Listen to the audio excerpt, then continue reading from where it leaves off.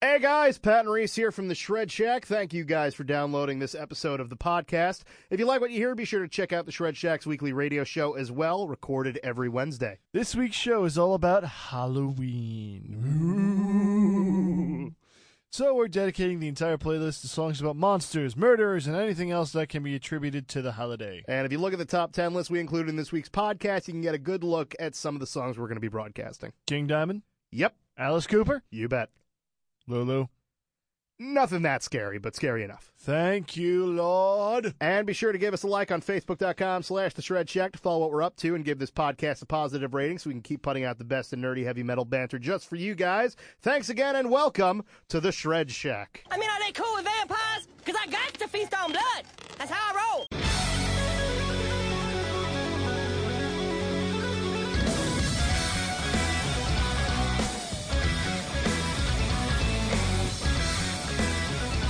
Greetings, folks. I'm Dan Mack. And this is Chris Mack. And with us is not Pete. Hold on, I had a clip for this. Makes my life that much easier. But in light of Pete not being here, we're just going to play something for what he would be doing for us right now. So here you go. You are a cunt. You are a cunt. Nobody likes you because you are a cunt. What the fuck? That was on there, so... My God. But that's what Pete would be saying right now if he was here with us. Yes, he would, because nobody likes you. Yeah, we're welcoming you to another installment of the Shred Shack podcast, your weekly source of news and uninformed yet heavily biased opinions pertaining to all things heavy metal. We're at episode 59. Show's getting old. Let's go on to old business. Old business is old business, and new business is new business. Nice. I know, right? Old business. According to the Wall Street Journal, Warner Music's case against Avenged Sevenfold is scheduled to go to trial next year. We just mentioned that last week, how Warner was all pissy about them like bailing out their contract, allegedly. This on the heels of them releasing a new album. I'm sure that this week's bit of new release news and general news probably did not help that. There's probably the immediate response of like, what? Album? Bang! Bitch. Bitch! So, but I think that's the only bit of old business. That is the only bit of old business. And obviously we're going to get a little bit more into it in a little bit, because Avenged Sevenfold, I think, is in like all parts of the news this week. There are a little bit of everything So today. let's go on straight on to new business. And this is new business, and we do not discuss new business until next quarter. Let's make it so much fucking easier. Yeah, really. With new business, we start off with new releases, and Chris, you got a bunch, I got a bunch. It's a productive week, it seems. Yes, it was. You're going to start off. All right, I'm going to start off right off the bat with Serpentine Dominion.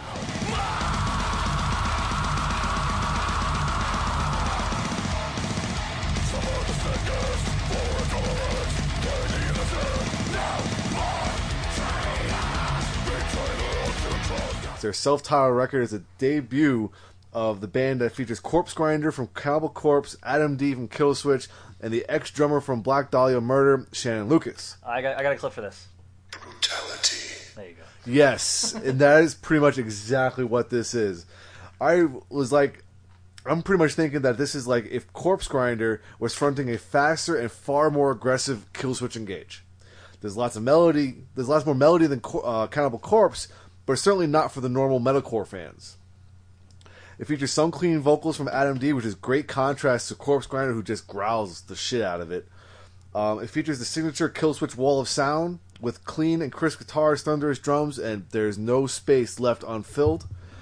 This was a surprise, even if it felt a little short at 26 minutes long, and may have secured a top spot in the October Top 3, closing out the month.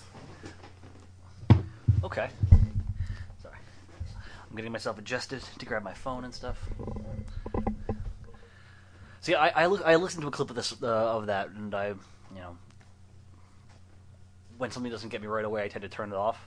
And then realizing it after the fact, I was like, this is the band we've been talking about for a few weeks now. Yeah. But I guess maybe I should take another listen to it. I would say so. I mean, 26 minutes of it. I think, because you've been getting a little bit more into the grindcore thing. Yeah.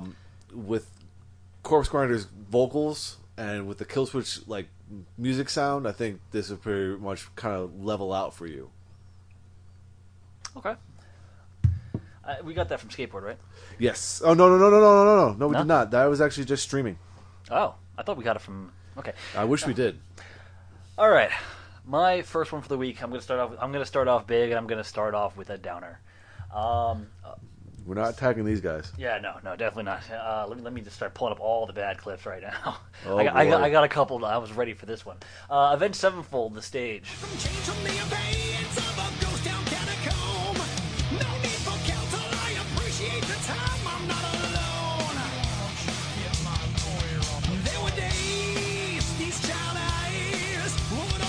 We've been mentioning that Trial and Warner Brothers and Capitol Records and all sorts of other business about new albums. We mentioned last time about their worldwide event. Their worldwide event that was held on October 27th basically announced that they were releasing their album on October 28th. Which was a surprise to everybody. Everyone. Yeah, that was not expected at all. Even like...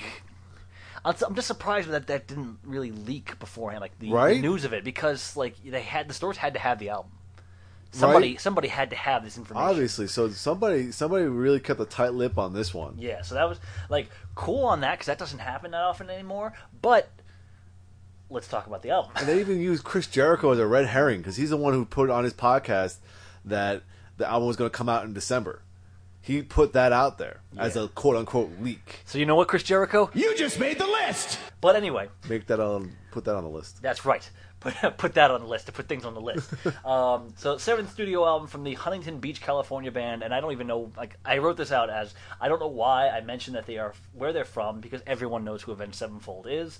They are arguably one of the top 5, currently most commercially successful metal bands out there. So I don't know why I have to give them any sort of premise. Again, new album was announced to come out this past Friday. And I have a clip that's going to sum this one up. Oh, this is already boring the shit out of me. Kill him! Thank you, Top Dollar. I listened to the album once through, and honestly, with that one listen in place, this is tied with Nightmare as their worst album. Period. It's boring by the numbers. There's no young and hungry energy from Waking the Fallen, and there's no fresh out of the gates energy from City of Evil. Like, hey, we got a major deal. Let's kick people in the teeth. Now it's just kind of like meh. Let's Saint Anger this bitch right here. I mean that's kind of true though. Like the same gripes that you had for the stage, kind of being the song, like wishy washy and boring. Yeah, like that's the entire album. I feel no energy coming from this, and also when I listen to the track in my car. I don't know what it is, but their drum sound sucks. Like new drummer, first time with this new guy. But even so, like they should at least know how to, track drums. To tell you the truth, I feel like the band has kind of gone to shit after the Rev passed away. It's been a coincidental thing, I'd say. But yeah, like they just because Nightmare was the first one without him, and it just hasn't gotten any better. Yeah, they just feel like they've been kind of phoning it in. And I've been critical of the band in the past due to, Hail of the King. It was pretty derivative. They sounded, again, you can take every track on that album and say, oh, this sounds like this band. Yeah. This sounds like exactly... Not even like, hey, this sounds like this, as in, they kind of meld these genres. Like, no, they sound exactly like that. But at least it was still a good album. But this isn't very good. Again, one listen so far. I could find more things I like about it eventually, but for right now, it is... extremely disappointing. And what's worse is that I went to Best Buy the day it got released to go pick it up, and you think, day one, it's going to be on sale, right? No, they were selling it for the full $13.99. That's everywhere, too. That's at Target, that's at Walmart, that's everywhere. And, I still buy CDs. You still buy CDs and everything. And I still remember buying CDs in the days where things were $18.99 when they first came out. But first day... not putting it on sale, that's bullshit, man. And not even given like a free vinyl with it or anything like that. Like nothing like that, I almost even while I was there, I went there specifically to see if I could get the album and how much it would cost, and I was turned off by it immediately. I almost bought the new Korn album. I haven't bought a new Korn album since like 2002 with Untouchables. But I almost bought that because it was, on sale for $10. That's a decent price. But I ended up going with the new album from Testament, Brotherhood of the Snake, because it was $7.99, and that is a segue. And it was also $7.99 on Amazon because I pre-ordered it. And I got my savings because when I originally pre-ordered it, it was $15.99. When they shipped it, it was $7.99. So I saved $7. You know what that means? Here comes the money. Here we go. Money talk. Here comes the money. Yeah. Nice. I love this thing. I'm so happy this thing's working. But yes, Testament, Brotherhood of the Snake.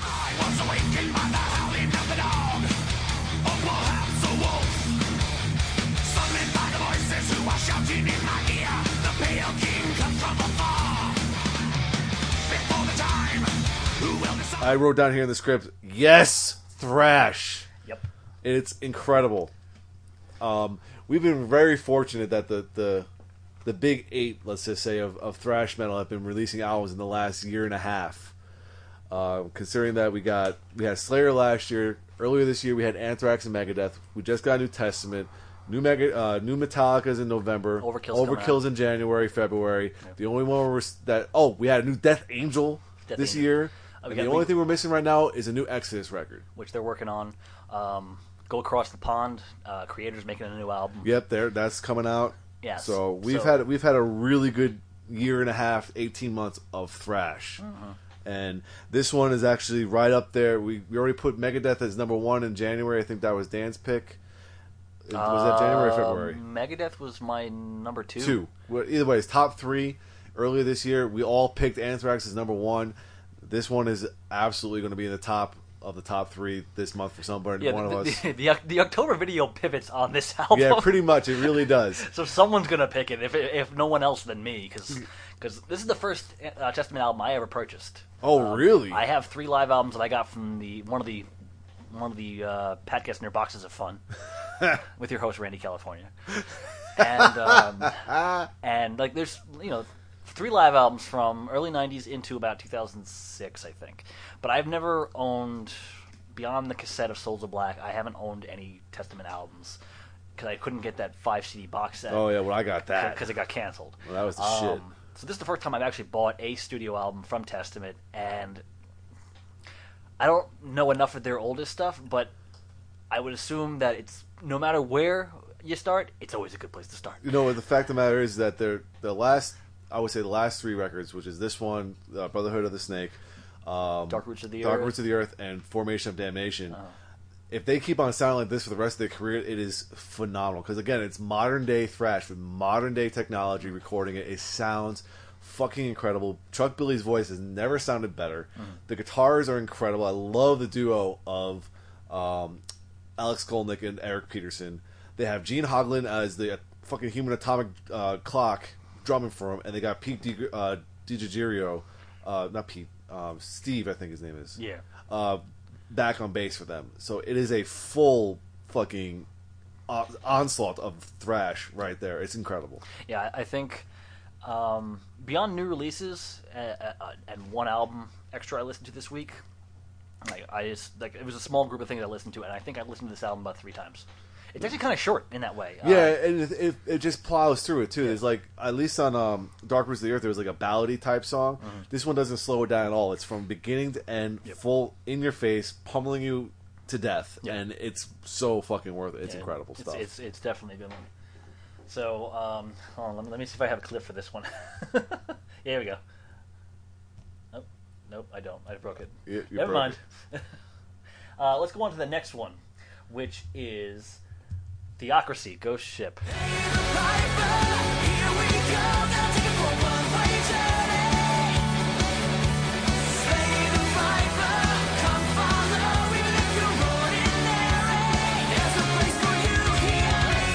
I think we mentioned this band, haven't we? I'm sure we have at some point. I don't know when or to what end, but maybe this album already came out and they just released it in the U.S. or something like that, and I just the name sounds very familiar for some reason. Well, 4th studio album from a progressive power metal outfit from Athens, Georgia.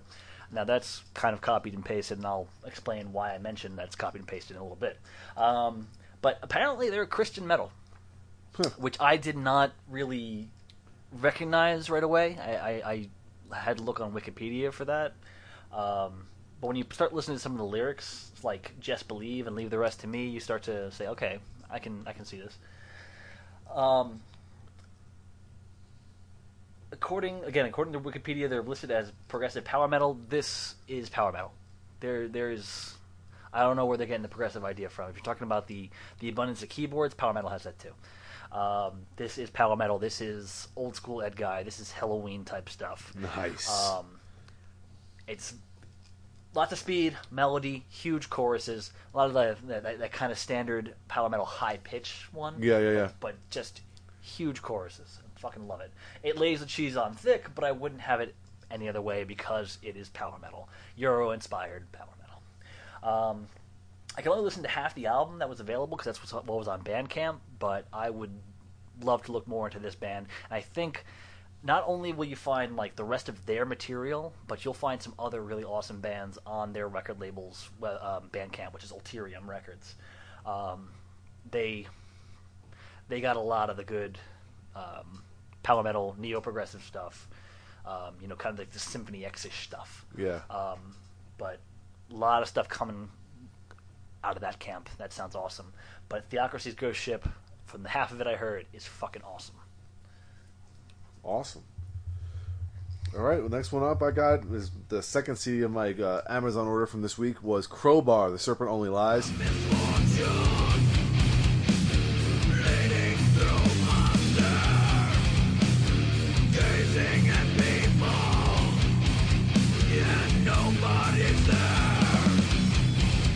Listen, if you listen to sludge metal at all, this is the band to listen to, in all honesty.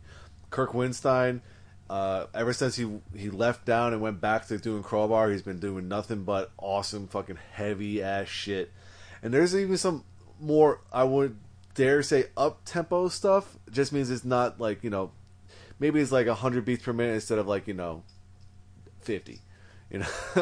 It's just, I love this band so much, and I've only gotten to them later on in my musical like listening, and it's only because of Kirk Windstein and knowing him from Down. But everything that's good about Down is better in Crowbar. So, okay.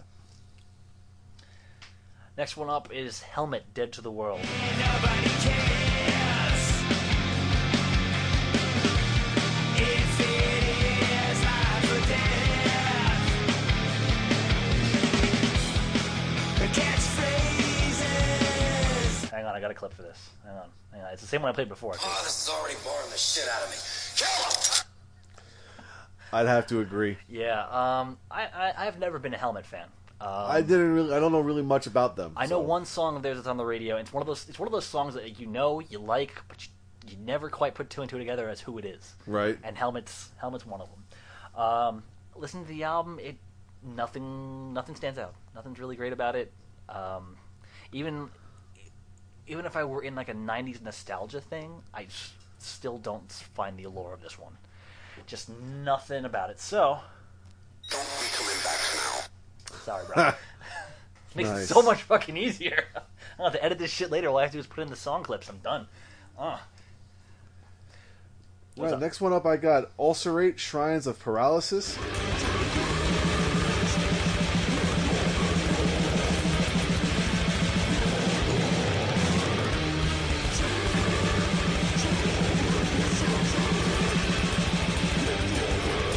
And this is extreme metal right up there with like bands like Behemoth.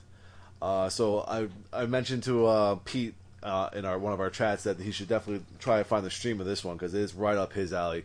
Definitely a little bit of black metal involved in there, a little bit of, like I said, extreme metal a la Behemoth, very fast, in your face, and it's just really fucking good. I mean, I listened to it once. I wish I would listen to it more. I really want to go back and check it out again. And it's actually, I'm just going to go right into the band right after this because it's pretty much in the same vein as Anal Nathrak.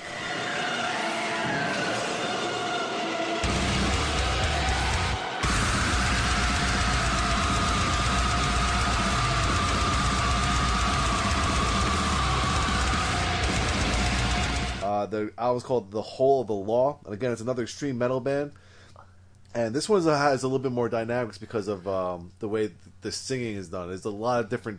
There's like high pitch. There's like a little bit of growling. There's a little bit of melody in there thrown in. Overall, this chaotic, absolutely nutsy music. And towards the end of the album, as a bonus track, they do a cover of Iron Maiden's "Power Slave," Yes. which is actually really good. Okay.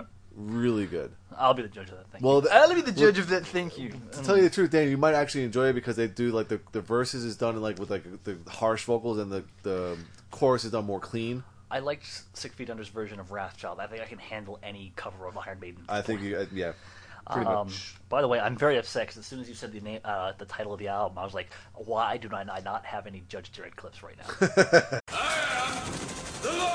My next album is from a band called Tower, self-titled album.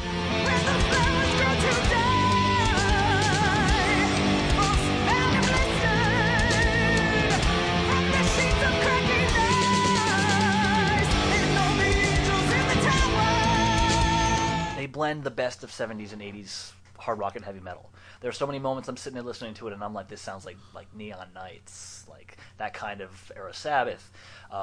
This one sounds a bit like Meatloaf could be singing it, you know. This one sounds like a bit of Wasp, like even like new Wasp, that stuff like My Surprise, top 2 from last September. So there's a lot of good of that that older rock influence, but it's kind of like they go from track to track, like, okay, what do you want to do now? What do you want to do now? What do you want to do now?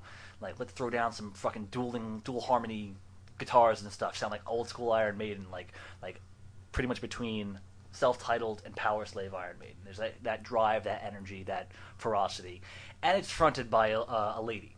Oh, A lady. Oh. And what I'm liking with a lot of the stuff that we've been finding in the last few months from doing this and hearing new releases is that I'm always worried that there's too much of like the operatic stuff.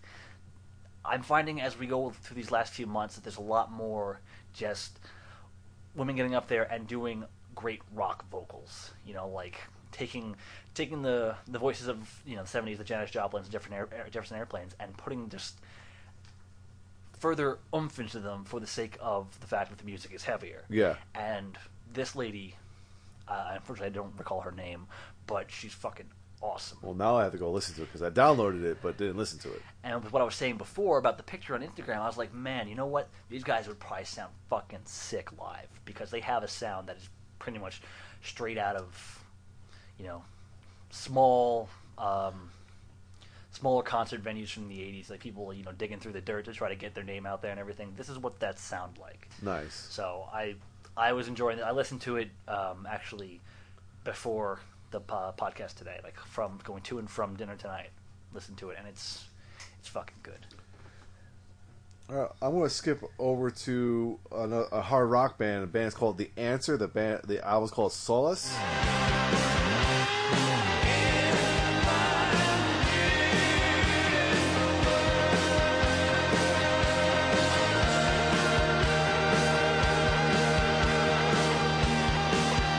These guys are an Irish hard rock band, and they made me think of a modern day Thin Lizzy. Mm-hmm. Not so much like the guitar harmony part, but just like there's a lot of Irish influence in this album. And I read one review that said that that was actually their intention. They wanted to bring out their Irish in this one. And there's a lot of like different. There's not like bagpipes or anything like that, but there's definitely instrumentation that sounds like it should be played in a pub in Dublin. If you're listening to it and you start to like, you know, smell whiskey, there's definitely some whiskey soaks vocals in there. And the fact of the matter is that I wouldn't be surprised that this would be like this band would be like a radio rock hit because there's a lot of songs in here that are very radio friendly. They have a lot of catchiness to them, and there's a little bit of heaviness. It's not a metal band. All right, these guys are a hard rock band, flat out. And I actually really enjoyed it. I was bobbing my head a lot more than I expected to. I thoroughly enjoyed the sound a lot more than I expected to. The catchiness, not, you know, it's not like up there with like a power metal catchiness. It's just like a radio rock album, and it's actually pretty goddamn good. To get ready for the new release this week, I did what I always do, and that's find a track or two and listen to it. With this band, I don't think I even noticed that we had a copy of it from Skateboard. We did. I listened to 2 tracks. One of them sounded really good. and the other one I was a little bit iffy towards. So like, okay, I need a full listen for this one. So I can't say much yet, but the one track that I did like was really good, catchy, awesome. So I think that alone, disregarding the one I was iffy about, I think that warrants me another listen. Yeah, you probably need to listen to it in context. Yeah, because like I was going to, but I kept going back to the same stuff this week. I went to there were 3 or 4 albums, including new releases, that I went to and listened to 2-3 times. Yeah. So this was a great week. All right, so I'm going to do 2 back-to-back here. First one is up is Painted in Exile, The Ordeal.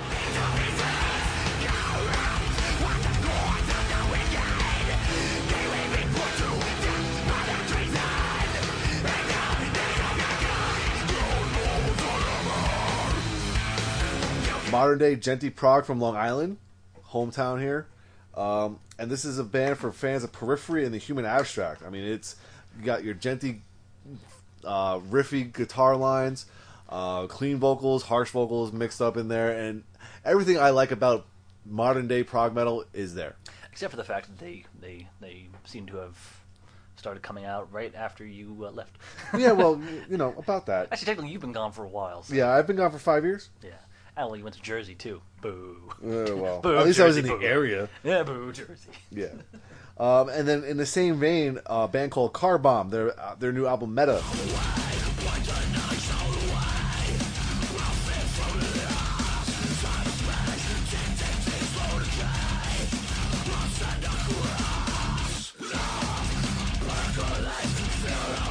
Is again another modern day Genty prog band, and I pretty much listened to those guys back to back, and it filled my quota for the month, Yeah. or for the week anyway.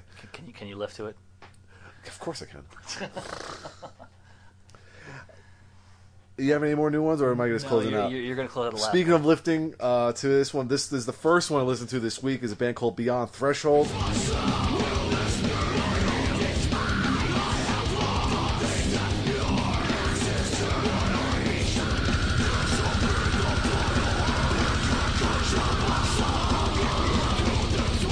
The album's called Live to Fight. I think these guys were from the city, if I remember correctly. New York City? Yeah, I think like Brooklyn, maybe. I could be wrong. But I really like this one. It's a good blend of a lot of modern metal sounds. There's a little bit of Killswitch in there, a little bit of Dillinger, a little bit of latter-day Dimebag work. We're thinking like bands like Rebel Meets Rebel and Damage Plan. This was actually a surprise because I didn't expect to like it. I don't know why going into it I just did not expect to like it, and I did. And I highly recommend people just checking it out. You just kind of looked at the cover of the book and said, "Nah." I think I looked at the picture of the band on the Facebook page. I was like, I don't know. There's something about them. Okay, not going to tag the band now. Yo, these guys are fucking ugly as shit. We are not implying that you guys are ugly. We apologize. I don't know, there's something just going into it. I did not expect to like it, but I thoroughly did. So Okay, well, that's good. I take foot in mouth. Yeah, I'm so having a Dan moment here. This one's for you. Wow, that guy's a douche. Yes, Yeah, yes, I am. Yes, you are. Yes, I am. So that's it for new releases, as if there wasn't already enough. Right, we had a lot this week. So let's talk about what else you've been listening to this week. All right, well, continuing on with my Opeth kick, I've been listening to Sorceress still, Sorry, go ahead. and Deliverance. No, that was unintentional. Yeah. That was an alarm. Because of Opeth, I went and listened to Bloodbath as well. This is the album that Mikkel fronted for Bloodbath. I forgot the name of it, so I totally forgot to write it in. But then I went back and listened to Anthrax, For All Kings. What a great record that was. Mm-hmm. And because Avenged Sevenfold's The Stage was such a disappointment, I went back and listened to Waking the Fallen. Because I love that record. Did you listen to the stage? I listened... No, I didn't. Okay. No. Yeah, you just heard it from me, and you I know heard me- it from you, and I take your opinion to heart. So I was like, I'm listening to something good. Yeah, considering my last review, my review on Hail to the King is probably the only thing I've ever gotten a comment on, and it was like, "What do you mean that Avenged Sevenfold is an original?" I need a sound clip for a butthurt person. I'll find one, I swear. Well, continuing on, went back and listened to Megadeth Dystopia. That was actually this morning. Nightwish, Endless Forms, Most Beautiful. The newest Dark Throne record, Arctic Thunder, which came out, I think, 2 weeks ago. I finally got a chance to listen to that. That was really fucking good. Yeah, I'm surprised that that a certain Boulder did not mention any of that. Where is he? Yeah, I'm still surprised he didn't mention this. Right? Listen to the newest Lamb of God. Actually, that's in the car right now. And last night, I got a head start on the new releases for the next 2 weeks from Skateboard Marketing. Don't be talking about that shit. Not yet. I know, dude. And I have to tell you that the two I listened to last night, wow. Oh, I saw you post up one about one Yeah. earlier. Yeah. Holy fuck. So aside from all the new releases that I spoke about and listened to some of those repeatedly, only one other album I listened to this week, and that was Destridge, A Means to No End, which came out last week. And here's a clip. I want to put my dick in it. I want it to put its dick in me. Love that one. God damn it, this is awesome. I'm making the statement right now, and I will fight anyone tooth and nail. That is going to end up in my top 3. I'm not sure where yet in my top 3, but it's going to end up in there. Anyone tries to take it, I will cut you so hard. And damn. Yeah. Like don't. Cold-blooded. I'm cold-blooded right now. Don't be tripping on my shit. Don't be fucking with him. I don't have another clip for that. But yeah, that's what I've been listening to this week. So let's go on to some general news. All right, general news.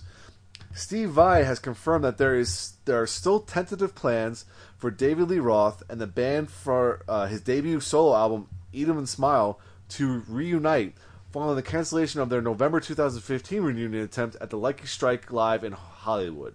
I remember that. Yeah, we reported on that a while back. Well, back in November. Yeah, I remember that. All right. Here's one for Pete, who's not here. Oh, wait, hang on.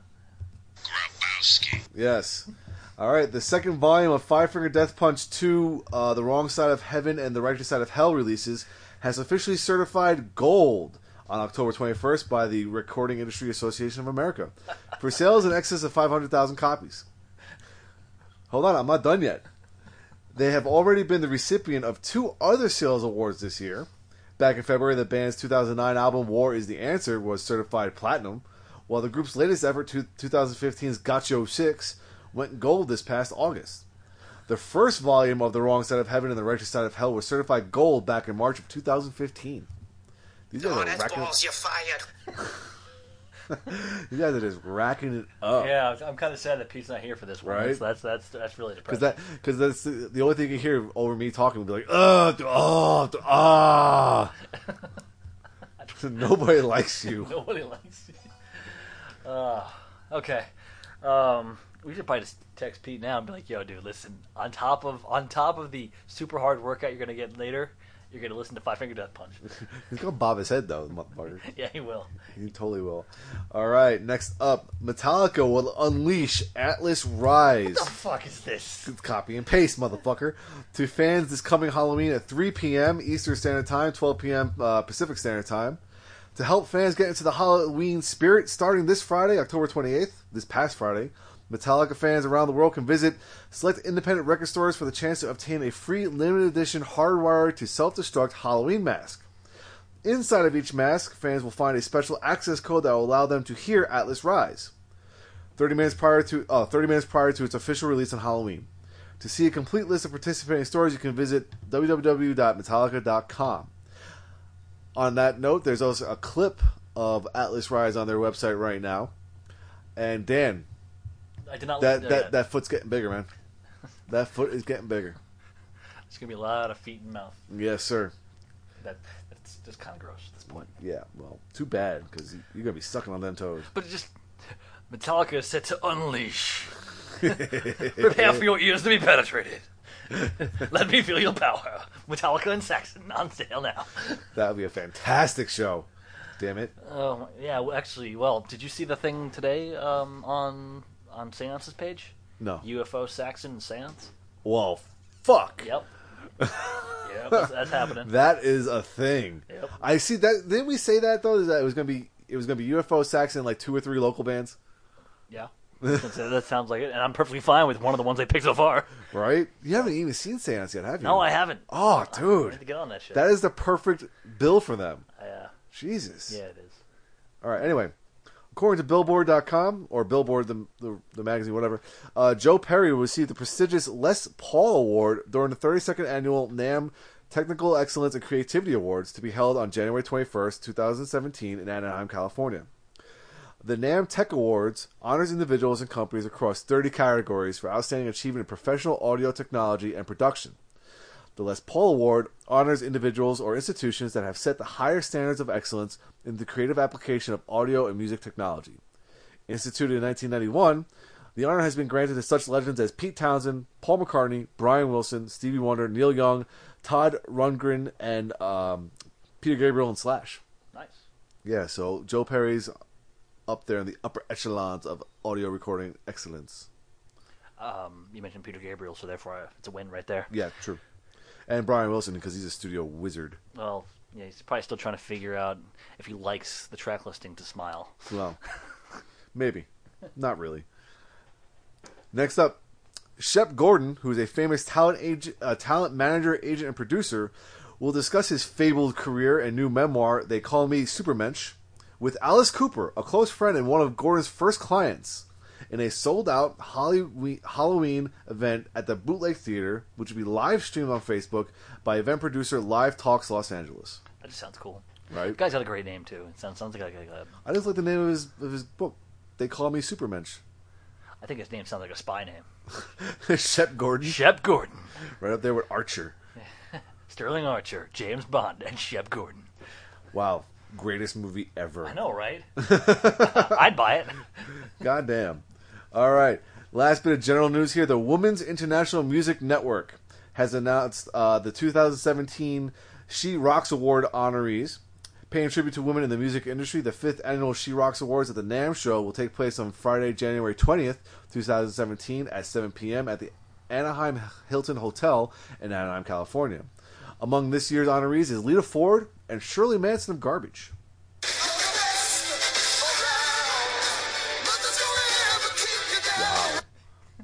Wow. I mean, hey, it's an awards thing.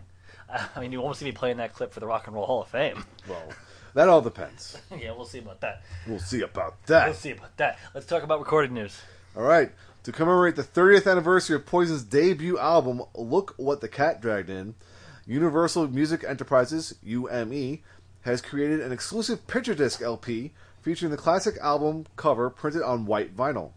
Limited to 1,000 copies worldwide and packaged in a heavyweight clear plastic sleeve, the record is exclusively available through UDiscover US. Something has to die, and it's gonna be you. Yes! I don't think anybody wants a fucking reissue on vinyl of Poison. I don't even think Poison wants a reissue of Poison on vinyl.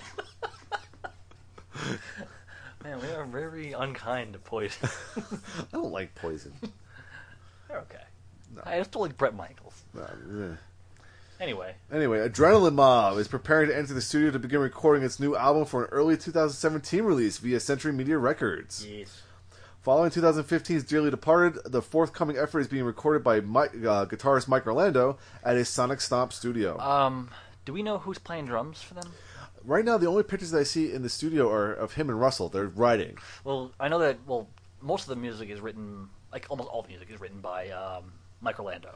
Right. And then they kind of just bounce off ideas with Russell Allen. But, I mean, they can always go back to their old idea.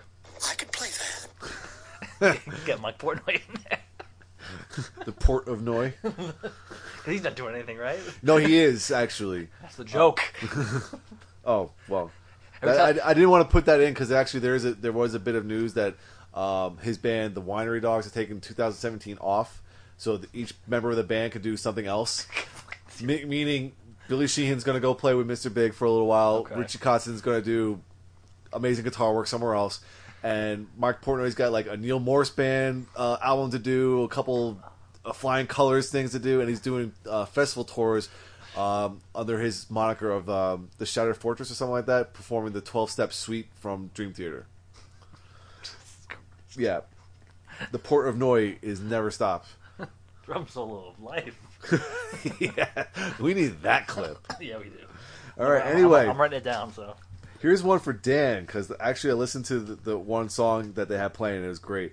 Rockabye Baby, which transforms timeless rock songs into beautiful instrumental lullabies, will release lullaby renditions of Iron Maiden on November 4th. Hell yeah, you are. Here's the album description. Haven't slept in days, Mom and Dad? Don't run for the hills. If you only got 2 minutes to bedtime, spin these calming versions of Iron Maiden's most crucial hits. No longer shall you fear the dark. Ha ha. There's a joke there. I'm working on it. So there's a joke there. I'm working on it. Oh, you're killing me. All right. Well, anyway, lullaby renditions of Iron Maiden. The track listing is 2 Minutes to Midnight, The Number of the Beast, Can I Play with Madness, Run to the Hills, which they had playing as a sample, which was really fucking good. The Trooper, Aces High, Heaven Can Wait, Flight of Icarus, Running Free, Fear of the Dark, Hallowed Be Thy Name, and Wasted Years. Yep. I'm interested in this. Yep. I had, when we first had William, I had a lot of these records. The Yeah, Metallica Pink one, Floyd, the Pink Floyd, Pink Metallica. Floyd, Tool, Pearl Jam. I got a shit ton of them. They're so good. Oh yeah. They're awesome. I can't expect them not to be. Yeah. Do they do vocals for them too? No, it's all instrumental. Okay. And it's like they throw in like a little like kid sound, like frogs and like little scrapes, like on that percussion instrument where you do like the scraping thing. Yeah, yeah. It's just adorable stuff. Okay. It really is. I wouldn't think of Iron Maiden and Adorable at the same time. Yeah, I know, right? But it totally works. Next up, 6 Feet Under have finished their new album with Zeus, who's the producer who's worked with Hatebreed and All That Remains. He's actually just finished the mixing. No release date at the moment, though. Cool. I mean, there's not much more I can say about that. All right, and here we are. We're talking about this one. Surprise, motherfuckers! After being rumored for a December release date, Avenged Sevenfold released his new album, The Stage, this past Friday, October 28th, via Capitol Records. Spoilers. It sucks. We already talked about that. Sepultura will release their new studio album, Machine Messiah, on January 13th via Nuclear Blast. That's exciting. Yes, it is. So, now that we're done with recording news, let's go on to our crowdfunding tracker, which is, I enjoy doing this bit. It's getting a little busy. Well, you can start it off. I got a new one. So, Gwar have launched a $39,900 Kickstarter for a new comic book titled Gwar Orgasmodon. Orgasmageddon, sorry. The planned 4-issue series, 5 if they reach a stretch goal, will be put together by writer Matt Miner, who's done work on Toe Tag Riot and Critical Hit, artist Jonathan Brandon Sawyer, who's worked on Welcome Back and Critical Hit, colorist Marissa Luis, who's worked on RoboCop, Escape from New York, letterer Taylor Esposito, who's worked with The Paybacks, Red Hood, and The Outlaws, and editor Brendan Wright, who's done Archie vs. Predator, Grindhouse, Doors Open at Midnight. As it stands right now, with 26 days left to go, the band has reached a $28,446 out of $39,000. I'm writing down another clip that I need, which is the Simpsons clip with the Archie gang, where they throw Homer out of the car. Stay out of Riverdale. Because I'm thinking Archie versus Predator's got to have something like that. That's ridiculous. But yeah, so if you're interested in a Gwar 4 or 5 comic series, go to Kickstarter.com. Look for Gwar or Orgasmageddon. The Scumdogs Conquer Comics. Right on. I'm surprised that. I mean, I feel like they've already had a comic. They've been around for almost 30 years now. They had to have had a comic in the past, so maybe this is not new territory for them. But if it is, man, I don't know what they've been waiting for. Yeah. But no, this sounds pretty cool. All right, so we're going to continue on. Yes. All right, update from Jason Becker's new album on Indiegogo.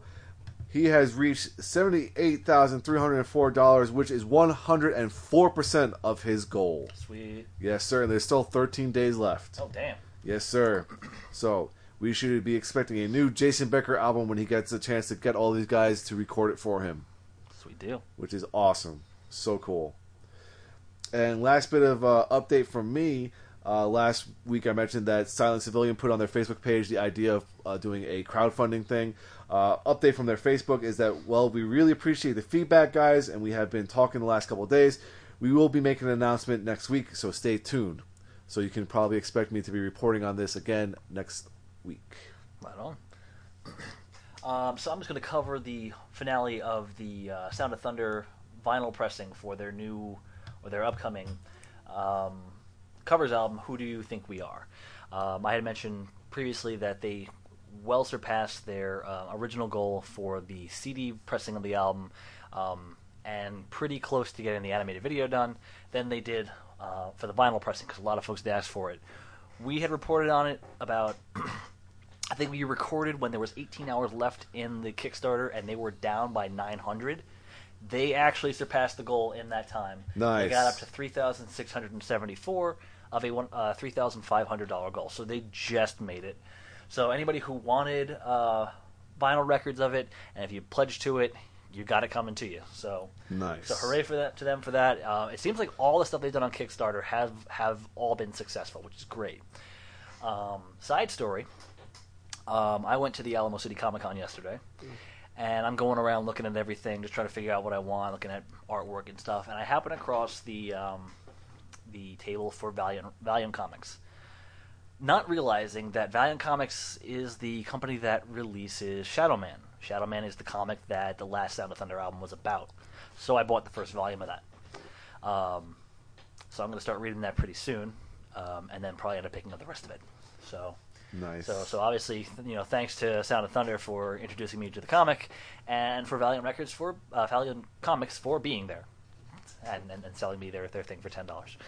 So, all right, let's go on to what is it? Concert news. Concert news. Concert news. No festival news this week, but we should probably be expecting to see some lineups for 2017 coming out pretty soon. Right on. But touring news. Unfortunately, #No San Antonio date, Entombed AD will embark on a North American tour in January. Support on the trek will come from Full of Hell and Turbid North, which I believe is one of the bands that Pete covered. It does sound familiar, yes. That was a while ago, too. Yeah. Yes. So that sounds like a Pete show, but no San Antonio date, so... Unfortunately, no. Unfortunately, also, Queen guitarist Brian May has been forced to cancel all of his December concerts with Carrie Ellis because he is, quote, battling with a persistent illness. I hate that vagueness, I know, right?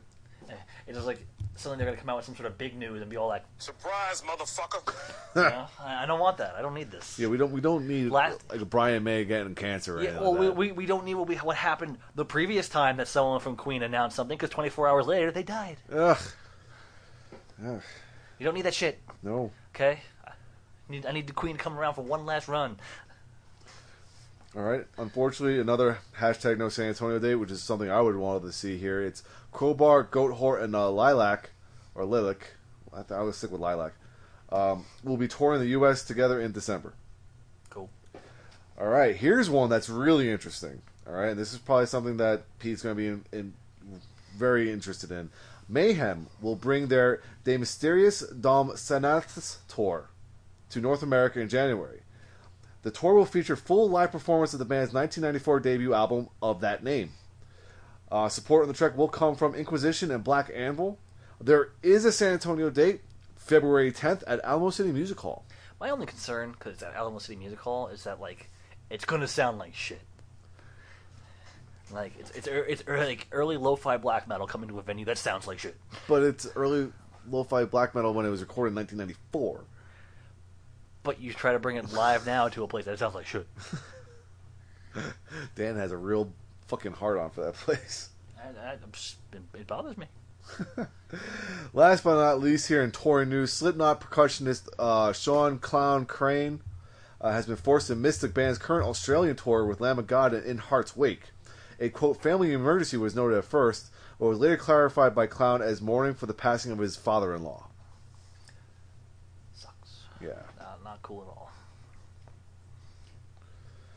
Let's go to some one-off shows. Let's go to some one-off shows. First one up is an interesting one. Music Drives Us has announced that Dave Mustaine will play on Friday, December 16th at the Hard Rock Cafe in Boston.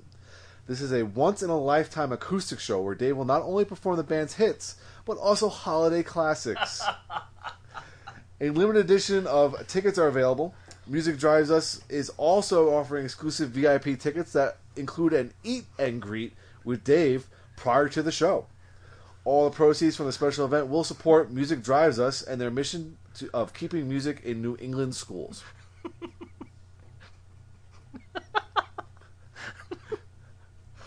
No, Are you thinking about Dave Mustaine singing Jingle Bells? No, I'm thinking about Dave Mustaine singing fucking Dreidel.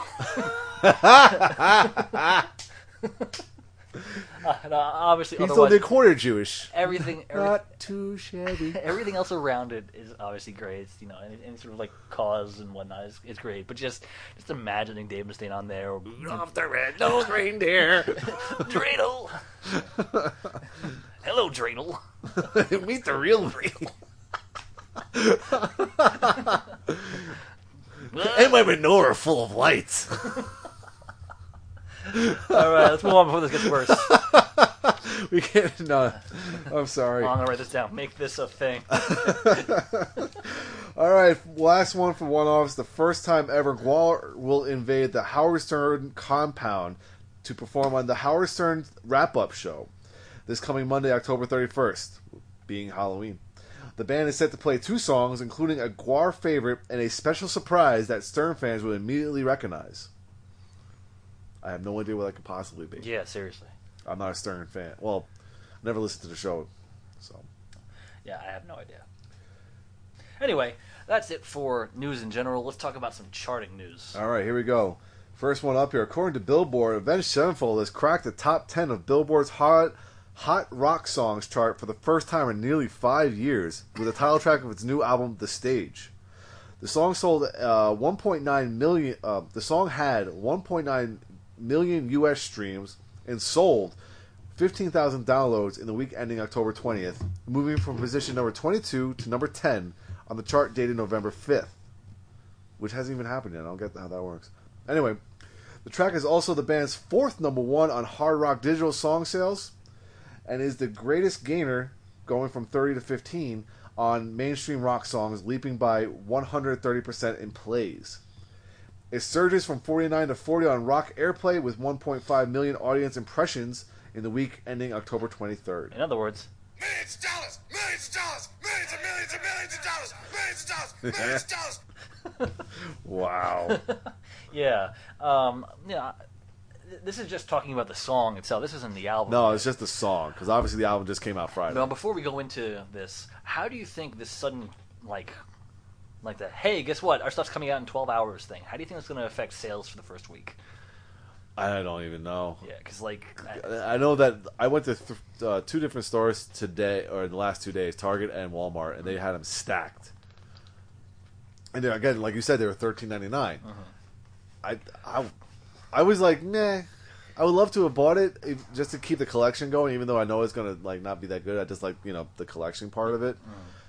I'm just going to wait for it to go into the bargain bin.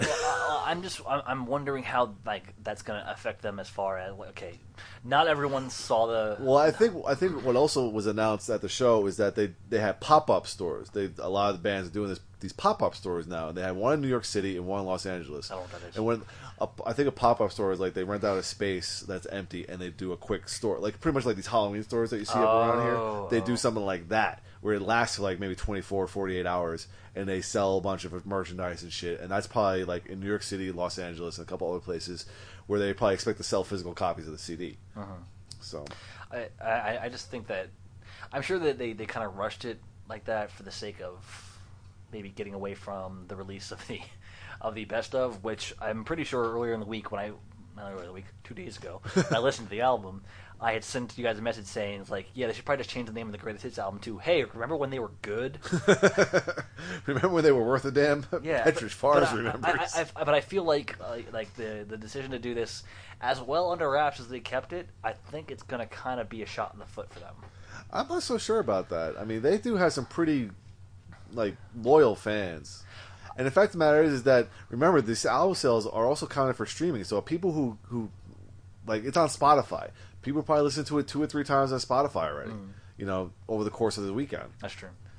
But I also think that if we're going to talk about physical sales, I think that there'll be a little bit more come into play next week. Probably. Yeah, because people people probably were planning on what they were going to buy this week anyway. I always plan ahead. You plan ahead. Yeah. I mean, people who saw that didn't see that coming were like, oh, well, I don't have $13.99 to spend on this shit. And also, the worldwide event happened pretty late in the day, so some people may not even have seen it until sometime. Well, the fact of the matter is that I think I saw the news of it on Wednesday night, I think, or it was like the rumor that it was going to happen, that the album was going to come out on the 28th. I saw that like late Wednesday night, and then of course it was official on the 27th, which was Thursday night when they performed. So I don't know. I guess we'll have to see the next We'll have 2 to weeks. see what happens. Yeah. So anyway, let's go on to the Billboard Top 200. All right, Billboard Top 200. There's a new number one here. It's a new album from Kings of Leon. Sorry. What, really? Yeah. That's interesting. Right? And dude, the Suicide Squad soundtrack up to number 3 from number 5. What was that? Mediocre. Oh. All right. But now let's go on to some actual stuff that we might actually care about.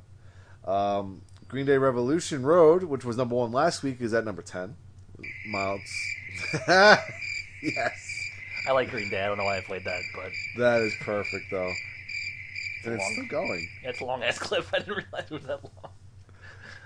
Ooh, here we go. Debuted at number 31 is Dissociation, the new album from the Dillinger Escape Plan. That's pretty sweet. Yes, it is. However, I did glance through this whole list earlier today, and there is a lot of disappointment. Oh, no. All right, well, the Red Hot Chili Peppers, The Getaway, their newest album is down from 20 to 42. There's a lot of new releases here by bands and artists that I don't even fucking know. So we're just going to keep on moving here. And it's not looking good. I don't have the Jeopardy theme on here. I need that on here, too. You do need that. Apparently, Phil Collins has a new album out called The Singles, which is probably the greatest hits. But that debuts at number 64. So, quick thing before you go on with that. Go ahead. Just before this started, I went on Facebook, and there's that whole I don't want to say time hop, but like share your memories thing on Facebook. Apparently, last year, former coworker of ours from the Caldwell days. Last year, he posted a thing that's was a petition to keep Phil Collins from being retired. Keep Phil Collins retired. And then obviously now he just released a new album. So he posted it up again this week saying it didn't work. Oh, I think I know who that is too. Yeah, that's funny. That's fantastic. Well, continuing on with probably with greatest hits here is that there's a new The Essential Bob Dylan released this week, I guess. It debuts at number 76. If he's going to release best of, he should just release full-on box sets at this point because there's like 40 albums. Seriously. Ugh. Anyway, Bruce Springsteen's album is at 85 from 49. Metallica's Black Album's at number 90 from 88. Still there, though. Still there. Disturbed Immortalized is up again to 105 from 108. Yeah. Mediocre. Actually, I know that Disturbed did this song.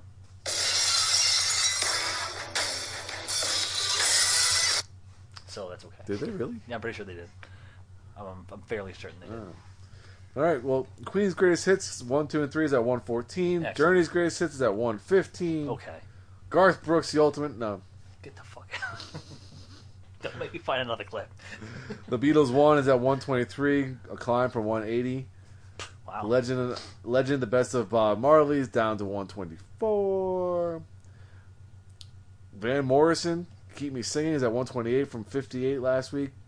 Beastie Boys on the charts from at 129, not being on the charts at all last week. Licensed to Ill. Oh, sweet. All right.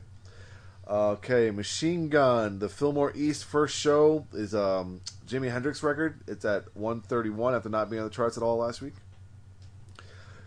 Guns N' Roses' Greatest Hits is at 135. Dear Jerry, celebrating the music of Jerry Garcia, is a new record that came out this week. Or last week. It debuts at 140. Just keep releasing live albums. You're fine. I don't know if this is releasing live. This might be a tribute album. I'm just saying. Oh, okay, it's a tribute album. That's different. Okay. Thriller is at 142. You know, that guy who can dance. Yeah, listen, shut the fuck up. All right, the new one from Red Fang, Only Ghost, debuts at 143. Nice, very which nice. is pretty good because I was not expecting them to hit the top 200 at all. Yep. The Black Parade by My Chemical Romance is at 145. The latest one from Alter Bridge is at 146, down from 8 last week. Yeah. I'm sorry, that just clicked. International Super Hits by Green Day's at 150. Creedence Clearwater Revival's Greatest Hits at 155. Lots of Eminem this week. Bob Weir from the Grateful Dead has an album out called Blue Mountain. It's at 161. It was at 118 last week. Mm-hmm.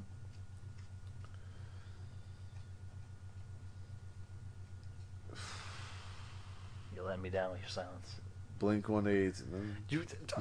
Hold on, I gotta find a right clip for this one. Hang on. I don't even think I have an angry enough clip for this. Anyway, AC/DC Back in Black's at 179 after not being on the charts last week. Greatest Hits by Chili Peppers at 187. Nirvana Nevermind is at 190. The Essential Billy Joel is at 193. Meshuggah, The Violent Sleep of Reasons at 194. Down from number 17 last week. And that really just closes it out for us. That's kind of a rough week. Yeah. I don't like it. I'm not happy. Well, hopefully we'll see some Testament up on there and some Crowbar up there. Yeah, we better. Fingers crossed. We better. Well, if they're not on there, they'll be on this one, which is the hard rock charts. I'm really hoping to see the album from... Fuck you. Atlanta Falcons. Because their album's going to be awesome. Anyway, hard rock albums. Number 1 is Dissociation by the Dillinger Escape Plan. Woot! Number 2 is the Fillmore East Show from Jimi Hendrix. Number 3 is Only Ghost by Red Fang. Number 4, The Last Hero by Alter Bridge. Number 5, The Violent Sleep of Reason by Meshuggah. Number 6 is Unleashed by Skillet. Number 7 is Mothership by Dance Gavin Dance. Number 8 is Disturbed Immortalized. Number 9 is Long Live the Rebels by a band called Disciple.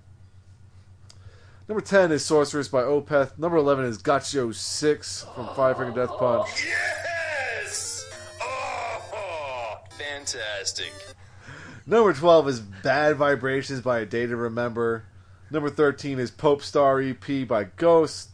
Number 14 is Transit Blues by The Devil Wears Prada. And closing out the top 15 is Arctic Thunder by Dark Throne. Wow. Yeah. Okay, that's cool. Yeah. That was most unexpected. Yeah, that was pretty awesome. Okay. All right, so up next we got a top 10 list from the guys over on the New York side. Take it away. Pat, Reese, and Joe here hanging out. We're doing a top 10 list on the top 10 Halloween metal songs. They could be anything that is fun to listen to on Halloween, songs about Halloween itself. Get higher ranking, Stuff I think. that just, gets you in the mood for Halloween. Indeed. Yes. So, Reese, you have some criteria set for us? Yes, we have one specific rule for this list, and that is it. Okay. No cover songs. All right, so no Marilyn Manson doing Sweet Dreams. Nope. No Power Glove doing This Is Halloween. Nope. No Celine Dion playing Cannibal Corpse. No. That's a thing. Continue. If it's not, it should be. But you know what? No Kidnap the Santa Claus. All right, so we're going to start off the list after we bring up one big honorable mention here because we couldn't fit really one space for this. It would be a top 10 list in and of itself. Iced Earth's Horror Show album needs to be mentioned with this. So Top draw. It's probably my favorite Iced Earth album. It's the same style as all the other Iced Earth albums, but all the songs are related to Halloween. You got songs like Dracula and Frankenstein. Wolf is one of my favorites. Phantom Opera Ghost Which is we great. played the other time, and it was still amazing to listen to. All right, we're getting to the list right now. Number 10, Rob Zombie, Living Dead Girl. Yes. I only put it at the bottom of the list because I feel like everybody was expecting Rob Zombie to make the list at some point. But I love Rob Zombie still. It's one of the only, new metal type things that I still listen to on a regular basis. He's still good live. He's so good live. Still. I saw him a couple of years ago, and it wasn't bad. Yeah. It was right after he had put out Hellbilly Deluxe 2, so it wasn't the best set. No, but it was awesome, though. John 5, have you seen him with John 5? Oh, yeah, right? John 5's awesome. great. I saw them at Mayhem in 2010. I thought they did better than Korn. I thought Korn was good, but they had there was no personality. No, it was just him whatsoever. playing it. But Rob Zombie, I feel like, stole the show. Yeah. Like he always does. Good. You know what's also great about this song? What? Great to watch women strip, too. Well, it does have Sherry Moon zombie stripping in the video, but also as a horror nerd, you appreciate the fact that not only it starts off with that which was the background music in The Last House on the Left trailer, but Rob Zombie is clearly a bigger horror nerd than we will ever be. I love strippers, which is great. You know what? Some great American. God bless him. But him being at number 10 means that there were some songs like that didn't make the list that might surprise a lot of people. Like, I didn't have any Black Sabbath on here. Wow. And it Not even like the first album, first song? Black Sabbath? No, Really? the title track, because I wanted to feature Ozzy for a later one. Okay. And and it kills me and pains me to say this, but I had to knock Devin Townsend off the list. Yes. No Vampira. Reese is less You than lose. Reese is less than sympathetic to my plight. Hells no. Hells to the no, man. Number 9, Powerwolf, We Drink Your Blood. Still a great song to listen to all the time. It's probably the most recent one on the list, and it's the most like creepy and disturbing like that we've gotten from a recent album from these guys, because their whole sound is very gothic, very disturbing, very operatic, very almost Catholic sounding music. Yeah, like almost like, especially with all the organ playing. Yeah, but the thing about We Drink Your Blood is that it's very, very like deliberate and slow. Yeah. And especially, with that small beginning from the keyboards, just that. It's great bathroom material. It really. I mean, when I go to the bathroom or get ready for the day, I have that thing. You blasting. listen to We Drink Your Blood? I do in the shower, on the toilet, brushing my teeth, flossing my teeth, all of it. You should probably see somebody about that, because Pat, that's not who is healthy. this person I tried. again? They'll let anyone in these buildings these days. He's a coworker. They'll let anyone here. At this point, that's all I'm addressing him as. He's a coworker. Just the coworker. Shh, not even in my department. Moving on. Candlemass, Bewitched. Oh, okay. Going old school with this That's one. a ringer. Candlemass, it is kind of a That's ringer. a ringer. Yeah, I like that. I'm a big Messiah Marcolin fan, though. I haven't listened to them in a while, but yeah, very good all stuff. of their stuff, every time you hear Messiah sing, it's just creepy as hell. And the whole song is just, about like witchcraft and magic and that sort of thing. And, I was tempted to put Mirror Mirror on here, but I feel like every time I think of Mirror Mirror, I just picture Blind Guardian I was going to instead. say, I'm thinking Blind Guardian there. Yeah. So it kind of distracts you from this. But So you mean Blind Guardian, not Candlemass? of course, Okay. yes, when I'm talking about the song Bewitched by in Candlemass. Latin, it means Blind Guardian. Right. Yes, Mirror Mirror means Blind Guardian. I don't know where this show got off the rails, but I think it had something to do with when Joe jumped in. Yo, definitely. Yeah. Number 7, Alice Cooper, Welcome to My Nightmare. Solid. There are better Alice Cooper songs. There are more Halloween-y Alice Cooper songs. Feed My Frankenstein comes to mind. Definitely, yeah. But I think Welcome to My Nightmare is just so creepy. That's when you listen to Halloween essence right there, Pretty man. much, Like, yeah. You can't It get ju- more Halloween than that. It just how, the creep factor of it just makes it Halloween. I still think Welcome to My Nightmare is his best album, and not Welcome to My Nightmare with the number 2. No. I'm not going to say that I hated that. He probably could have left Kesha you can out say of it. it. We're not going to tell him. No, I would tell him. Well, anything with Kesha on it, Pat tends to, blow Yeah. up. Gets very upset What about baby wants, baby gets, and no.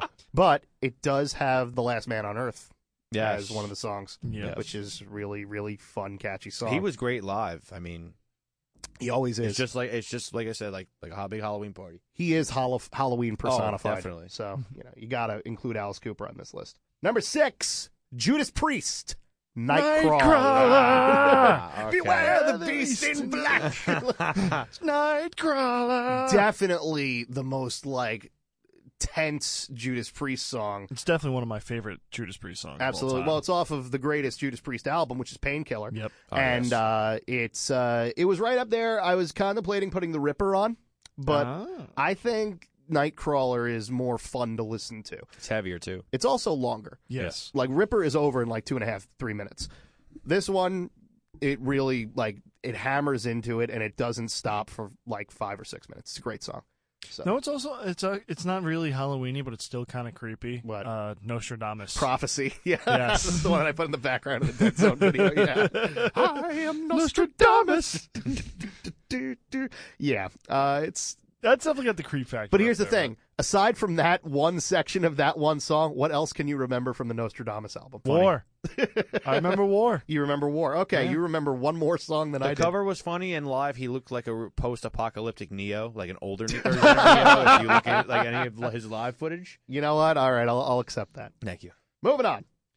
Number 5, Ozzy Osbourne and Motorhead, Hellraiser. Yes. Yes. This was the tipping point for me because Yeah. both Motorhead and Ozzy have done this Oh, song. hell yeah, man. And, it's very hard to narrow down one Ozzy song. That's why this list will probably be repeated at some point in the future. Just Ozzy songs. And it's just Ozzy, yeah. Yeah, because there's so many you can think of with Ozzy. Mr. Crowley, Yes. the whole Diary of a Madman, that whole second album. just the is title really track like a alone, oh my Halloween- God. Yeah, it's a Halloween And, album. even later tracks that are just so disturbing, like Mr. Tinker Train. Yeah. And, I like Facing Hell, stuff like that. But Yeah. you know what? I love Hellraiser, and it's obviously from Hellraiser 3. Yeah. And Motorhead's version is just as good. So I think we're good there. Yeah, I think we are. All right, then. Short, sweet, to the point. Moving on. Number 4 needs a musical introduction. Here we go. Yeah,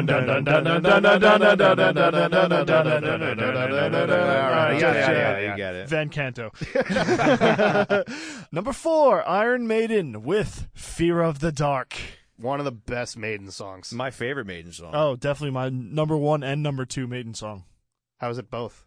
Why not? One's the live version, and one one's from the Rock and album Rio version. and one from Fear of the Exactly. Dark. Okay. That's got to be cheating. But man. No, it's not. That song epitomizes like Halloween creepy. It crawling. does. Even the whole intro, like the whole intro going into the kick of the song. Yeah. I feel like all of their very lengthy songs about creepy atmospheric stuff. Number of the Beast comes to mind. Hallowed Be Thy Name. Yes. Later songs like Dance of Death. Yes. But Fear of the Dark I think is the best. Fear of the Dark Definitely. just says Halloween. When you It think does. about It really Yeah. does. The whole album Fear of the Dark is amazing. Dude, from front to back, Yeah. there's not one bad song. Like whenever Be Quick or Be Dead, From Here to Eternity, Chains of Misery, Afraid to Shoot Strangers. when I first bought that CD, I went through 3 CDs. Yeah. Just replaying it nonstop. There you go. Well, Fear of the Dark. The song, though, awesome. Boom. Number 3, King Diamond with Halloween. Halloween. Oh, respect. All of his songs are Halloween songs, and it pained me not to put a Merciful Fate song on this list. I would have put Evil, absolutely. Sad face. I know, right? But you know what? Seeing King Diamond play Halloween a year ago really solidified this because, oh my God, it's so good. And it's so... when you think Halloween, you think of face paint and you think of, a creepy guy in a top hat, maybe. Yeah. So you black think metal of King people. Diamond. You think of King Diamond. That too. So, yeah. So wait a minute. Your idea is face paint and a creepy top hat. It's not the Babadook. I was going to say, are you thinking of Dan recently? No, but you know what? The night is young. Dan could pull that off. Yeah, he could. How is he not? The more that I think about that. Dan, you've got all the tools to make the King Diamond cosplay happen. Please do this, sooner it. rather than later. Paint over the mustache. It worked for Cesar Romero. Number 2, Type O Negative, Black Number 1. Black. Most depressing song ever, but yeah, it's great. Oh, no. It's great.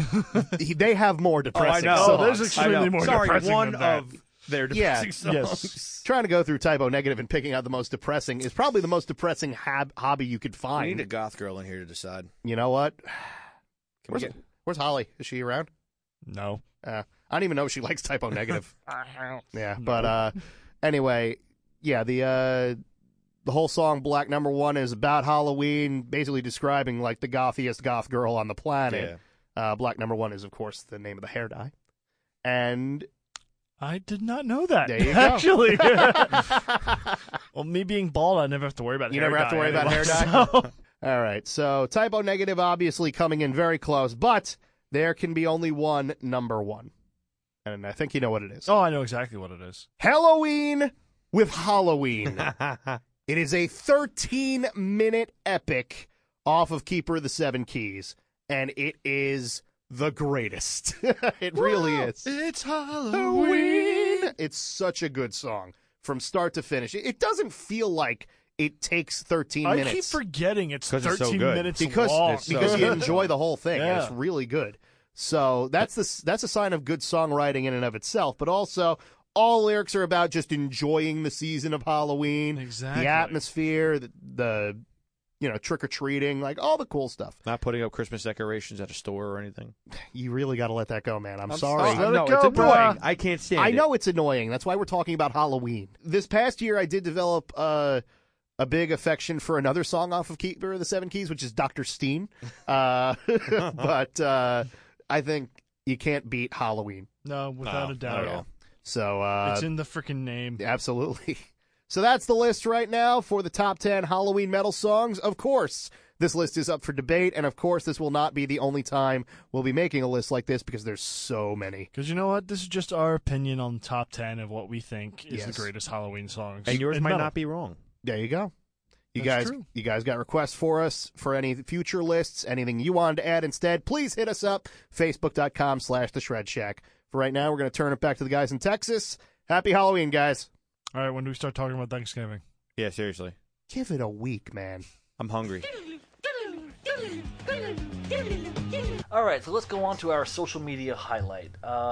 You want all of us to cover this one. Pete being not here, and me. I don't have a clip for myself. Douchebag. Wow, that guy's a douche. Yeah, I didn't cover this one. I almost bought the album, though. So you're going to start telling me about this band, and you're going to tell me why I should have bought that damn album. All right, well, first I'm going to do an update. Previous social media highlight, Apotheca is in the market for a new drummer. If you are an experienced metal drummer and ready to write and record a new full-length album and, do the subsequent touring and you are in the Houston area, please reach out to them at facebook.com/Apotheca Rocks. That means you, Portnoy. I could play that. Yes. All right, but Upon a Burning Body.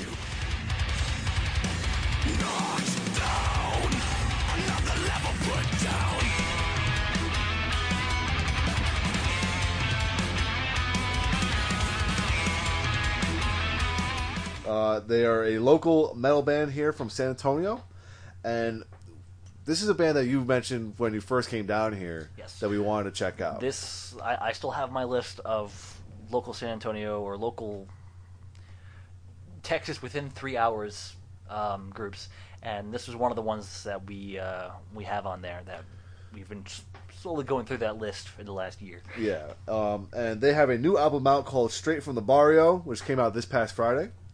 I got a chance to listen to it. It was streaming. I think it was through the PRP. I know this is one of the news sites I go to. But they definitely have their heritage and background in this in music, and they mix in a lot of Spanish into their songs. So they kind of remind me. I don't know if you ever listened to a band called Puya. I know of the name. All right. Well, I listened to the band Puya like a long time ago. I have the one record from them, and these guys are a little bit heavier than that, and they don't have the horn section that Puya does. Mm-hmm. So these guys are just straight up metal, and I actually really enjoyed it. I don't know if Pete might not necessarily like it because it has a little bit of a Five Finger Death Punch vibe to it, as far as some of the groove and some of the kind of like the lyrical content in it. But again, I liked it. Definitely something I would like to listen to with my headphones on while I got some weights in my hand for sure. I love to see these guys live because just from the video that I saw for one of their songs, I forgot which one it was, but it looks like they have a lot of fun live, a lot of high energy stuff. I know they played a couple of the festivals around here. I think they played at the River City Rock Fest this past year. So it's definitely something I want to check out live.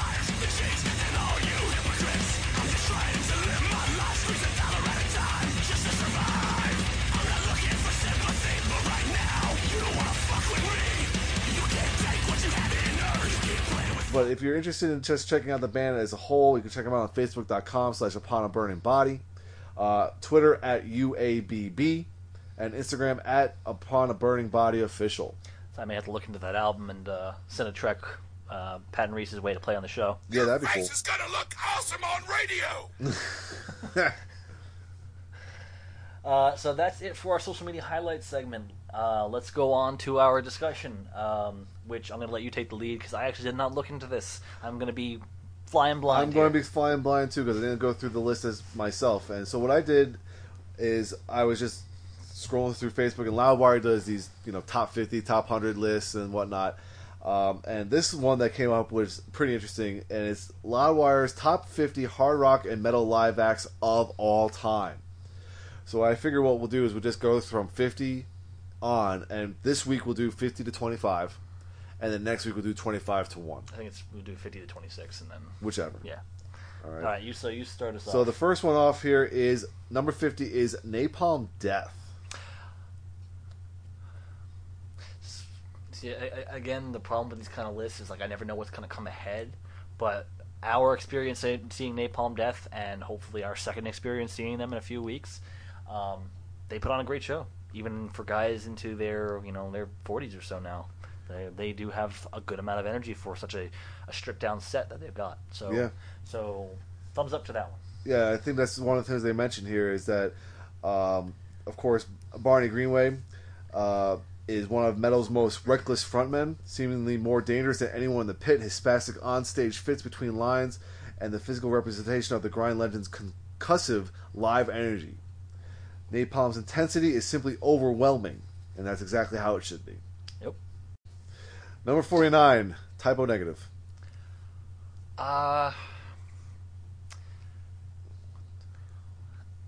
We did see Typo Negative pretty late into their career, and considering what we know of Pete Steele's death, and that some of that may have carried into the show because he did not look with it during our show.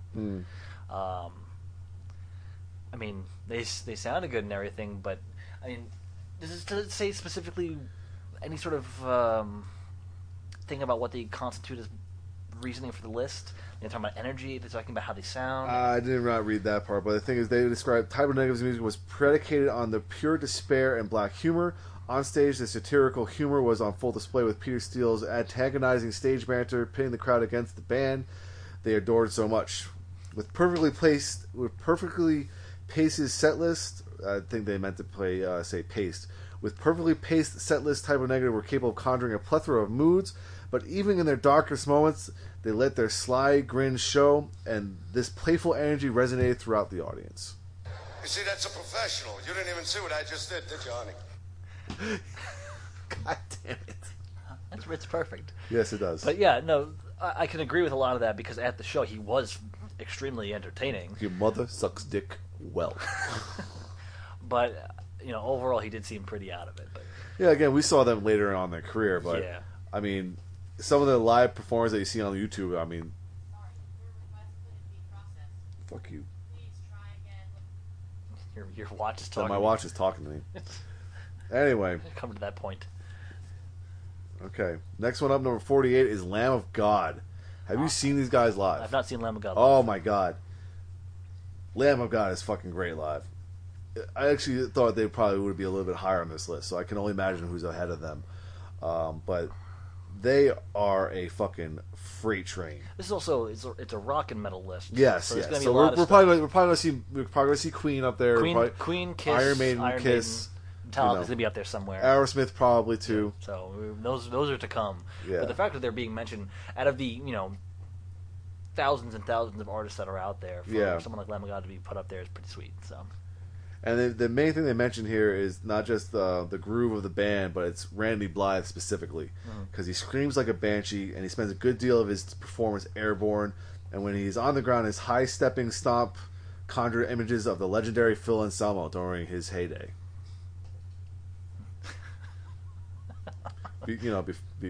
Before we're not even gonna get into it. Just move on.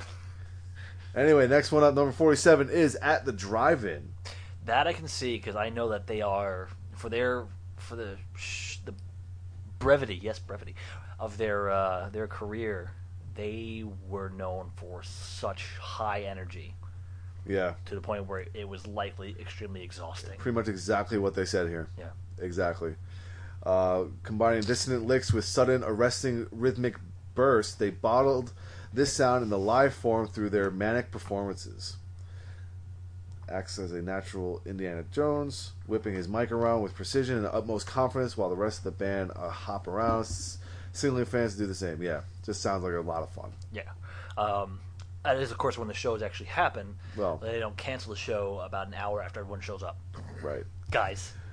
Next one up, I have actually nothing to say about. I just know of the band is NoFX. I would assume that a lot of punk bands have just great live shows. Yeah, I mean, the punk icon's reputation for self-deprecating humor and dark sarcasm is in display almost as much as the music. And just the picture that they have here, the bassist, lead vocalist is in a pink dress with a red mohawk. So that's just got to be fun in general. Yeah, that sounds fine to me. Yeah. Nothing strange here. Here's another one that I would love to have seen live is AFI. Yeah. Again, it's a matter of the whole punk thing. I mean, if you're in a band that has more punk influences and your shows are not good, energetic, and mostly raw, then you're doing it wrong. And to tell you the truth, it's just the anthems that these guys have had, just the sing along aspect of it, and just the picture they have here is of the singer Davey Havoc doing like one of those walking across the crowd things while the crowd's holding him up. I mean, that's just fucking fun. Yeah. God damn it. I haven't heard much from them in a while. You know what's funny? I think they just announced that they're coming out with a new album. Okay, good. Because like even when Sing the Sorrow came out, I know a lot of folks kind of hit the sellout territory. But you know what? Like that was a phenomenal record. Yeah, they were just. I had no. I mean, yes, all the singles had the singing on it and whatnot. But the thing is, you listen to the songs in between that, and they were a fucking punk band. Period. Yeah, they never really strayed too far from what made them good in the first place. So here's one: New York metal legends here, Suffocation. I don't know enough about them. I can only imagine. I mean, because they are their type of music, that they are probably right up there with the bands like Behemoth and Cannibal Corpse, Deicide, things like that. Cool. Jane's Addiction.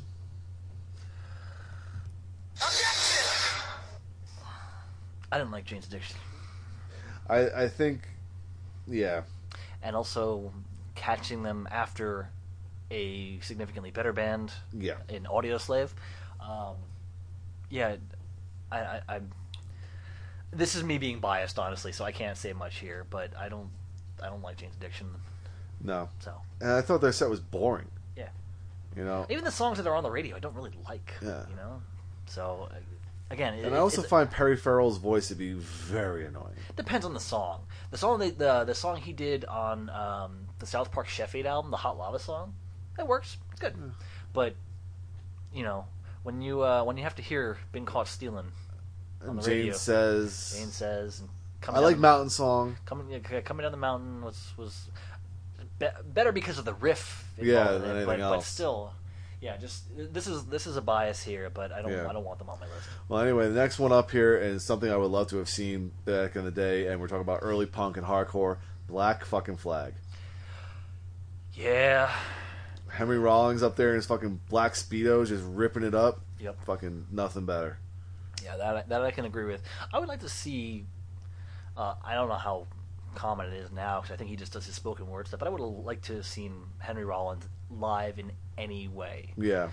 Even his spoken word stuff I've heard is fantastic. So just I saw one of his spoken words where it's more like a stand-up thing. Yeah, and this was like over a decade ago. Yeah, I remember he was doing a whole bit about his made-up feud with Iggy Pop. And his whole thing is really just a big stand-up comedy thing. It's great. So here's another band that's gotta be just ridiculous live is Ministry. I thought they broke up, but I've been seeing videos of them playing recently. No, I think Al Jordison, or what his name is is bringing it back. Because he just did his own thing. I think they're doing some more. I think they're doing shows at least. Yeah, I don't know about because they just played Houston Open Air, I think. Oh, well, that'll do it. Yeah, but I know he did Surgical Meth Machine. But I thought that's before, the one. I thought before that they had announced that Ministry is done. But I guess I read it. Oh, come on! Is any band ever really done? Led Zeppelin. But there's always rumors. But here's one band that I wish was a little bit higher, and I think they're really sticking with the Ozzy era here, and it's Black Sabbath at number 40. Yeah, I can't say much here because I've not really seen anything of theirs live in the old days. Because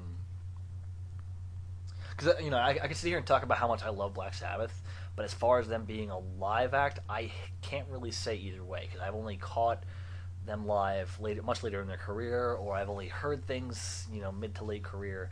I have nothing to say here. Yeah.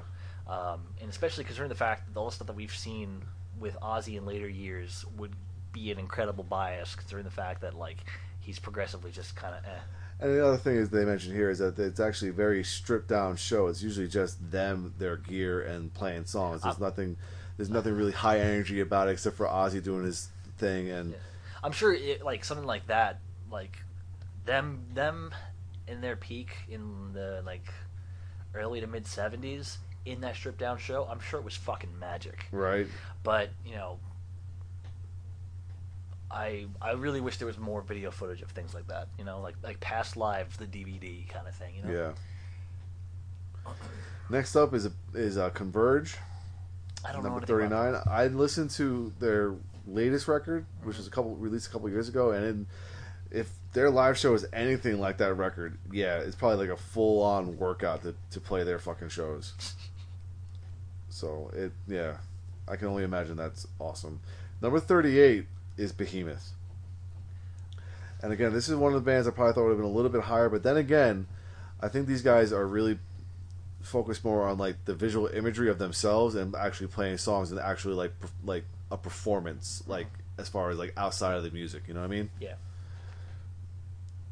I don't know enough about Behemoth. You and Pete go on about them often enough.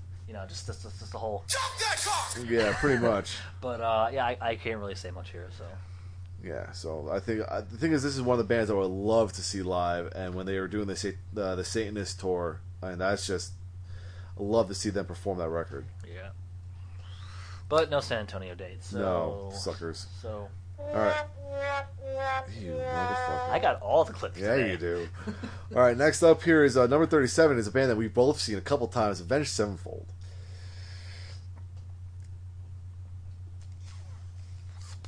Yes. They are a great live band right up until the last time I saw them, which was about a decade ago, actually. Yeah.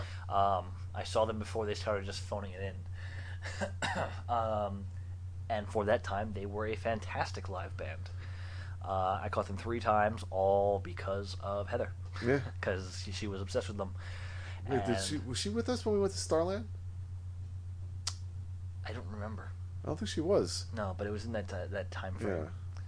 Yeah. And that show was a no-brainer because it was Avenged Sevenfold CKY. Yeah. So, yeah. But, yeah, they put on a great show. They sound great live. They had a ton of energy. I think these are one of the bands that it's better to see in a bigger venue, only because I think that's what their sound lends itself to. Yeah, because they've turned from like you said, a very hungry metal band into an arena rock band, right up there with Metallica and things like that. And that's what their sound is kind of geared towards. I don't want to even say arena rock, but they are. They're taking. They're the current generation's Metallica. They are the commercially successful metal band. Yeah.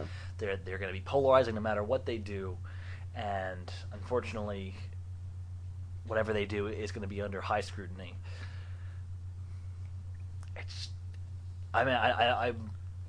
I've seen, since having seen them 3 times and knowing their show is good, I'm wondering if there's been any sort of decline in that quality in the last 10 years. So I'm kind of afraid to see what they do now. I'm sure they do some good stuff, and like Metallica does great stuff still live. Yeah. But you're kind of like, oh man, you guys could totally just benefit from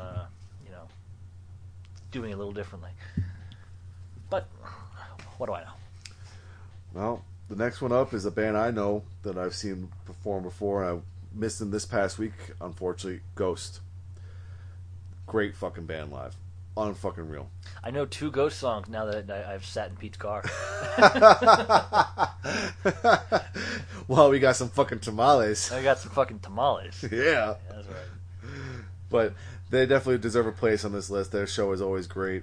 The music is fantastic. Definitely worth it.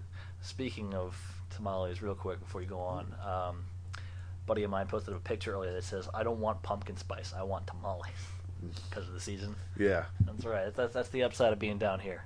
tamales right around now. They're gonna be shilling them out like Brave New World bucks, buddy. Here it goes. Here comes the money. Here we go. Money talk. Here comes the money. Yes, I'm so happy. Number 35 is one that Pete can attest to because he saw them this past May, and that is Scorpions at number 35. Oh, Oh, yeah. Oh, you are my hero. fucking! I saw the Scorpions once, and they pretty much stole the show. Yeah. Because it was Dio, Scorpions, Deep Purple. I had been excited because that's my first time seeing Dio, great and everything. But Scorpions, oh man! And the fact that like they still do it, they still rock out because they're fucking like The band formed in 1964. like Dude, that's 50 years. I know it's ridiculous, and They've been around just as long as the goddamn Stones. But the upside is that they've only retired once, True. unlike Oh. Kiss. Here's a band I wish I would have seen. Number 34, Rush.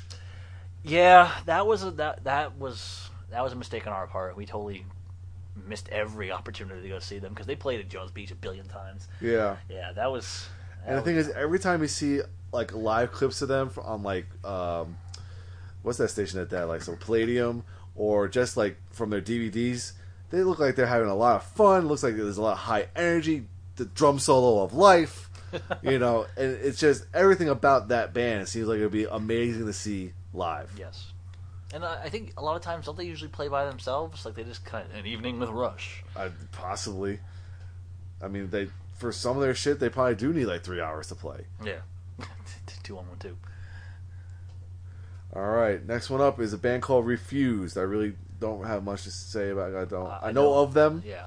but I don't know them particularly. Yeah. But seeing that they are pretty high up on the list in the top 50, and they're above bands like Black Sabbath, that means they have to have a pretty good show. I mean, they better be. And they are right below number 32, Man of War. You're in the torque zone, baby. If you aren't made of gasoline, metal, or bacon, get the fuck down. What more can you say? It's like Manowar is the embodiment of just like straight up, like cheesy heavy metal. Like hair in your chest, fucking metal and denim and leather and I'm pretty sure that these guys first broke the record for the loudest concert ever, and then broke their own record sometime thereafter. Just look at this picture. Oh yeah, It's yeah. so fucking Yeah, metal. yeah, definitely.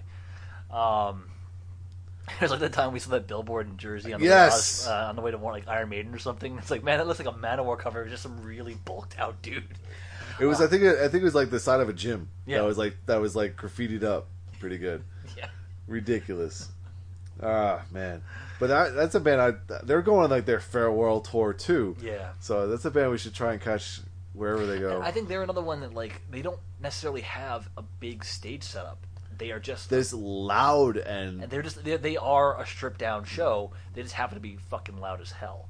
Kind of like and driving, and the songs are catchy, and it's kind of like the cheesy, less dirty version of Motorhead. Motorhead aimed for loudness and just kind of making things, you know. they better rock. be on this fucking list. That's for sure. Yeah. Anyway, the next band up is a band called Fugazi. I know of them. I know of them. They have a legacy. Yeah. I think whenever people mention at the drive-in, there was always mention of Fugazi thereafter. Yeah. Because of the influence factor. Yeah. So. Number 30, Ramones. Okay. Punk band, like we talked about. And every time I see them perform live, like in their clips from like documentaries and stuff like that, even though they're also a stripped down show, it's all about Joey Ramone's performance. Yeah. So It's funny. Alamo City Comic Con yesterday, Marky Ramone was there. nice. He was at the 99.5 Kiss thing. So, but unfortunately, I didn't have any. I wasn't going to pay the $40 for an autograph or a picture or whatever. So, sorry, buddy. Here's one that I can agree with. Number 29 is the Foo Fighters. I second that motion Yes. with a vengeance. I've seen them once, and they put on a fantastic performance. I've seen them a handful of times. Like we saw them at the Garden. I saw them later on at the Izod Center. I saw them at what's it called? the Amsterdam, and I saw them at HF Festival in Baltimore. And every single time they just fucking steal the show. They are the best thing out there as far as a live rock band. And their show gets better every time. I love, like, because it's long. They had that middle acoustic bit that when we saw them, where they went out in the middle of the crowd and they did like their acoustic bit and everything like that. And they're just a great rock band. And it's awesome to see them live every single time. It's good. It's good. Number 28 is Van Halen. I would imagine, yeah. Yeah. Yeah. I would imagine even at this late in the game that they're still an amazing live show. I don't know about that. Well, I think it's more along the lines of maybe their stage setup now, because they got a picture up here of one of their most recent tours, and it looks like it's a lot of lasers and fun, and you know, the band is probably incredible. I would hope so. Cause as long as it's not David Lee Roth getting on top of a giant inflatable microphone and fucking it, because I saw a video of that one. Yeah. Here's one that I think you and I can agree with. Is number 27 is the Red Hot Chili Peppers. Yes. Yes. Maybe 10 years ago. But my gripe, though, as long as we've been seeing them, my gripe has always been they focus or have focused mostly on later material. Mm-hmm. I don't know whose decision that was, but we started seeing them back in 2000. Yeah. And that was Californication era. Yeah, definitely. And it was pretty much Blood Sugar Sex Magic and Californication, and then, you know, let's take a look at the old stuff a little bit. Yeah. And then we saw them a few more times in the next 2-3 years, and it was still the same thing.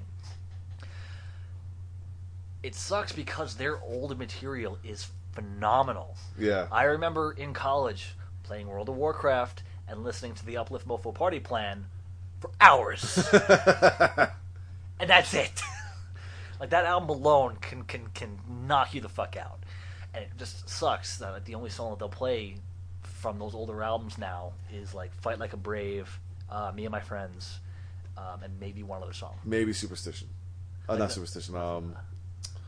Oh my god, what's the song that they cover? Higher Ground. Higher Ground. That's But even so, that's still Abbey Road just before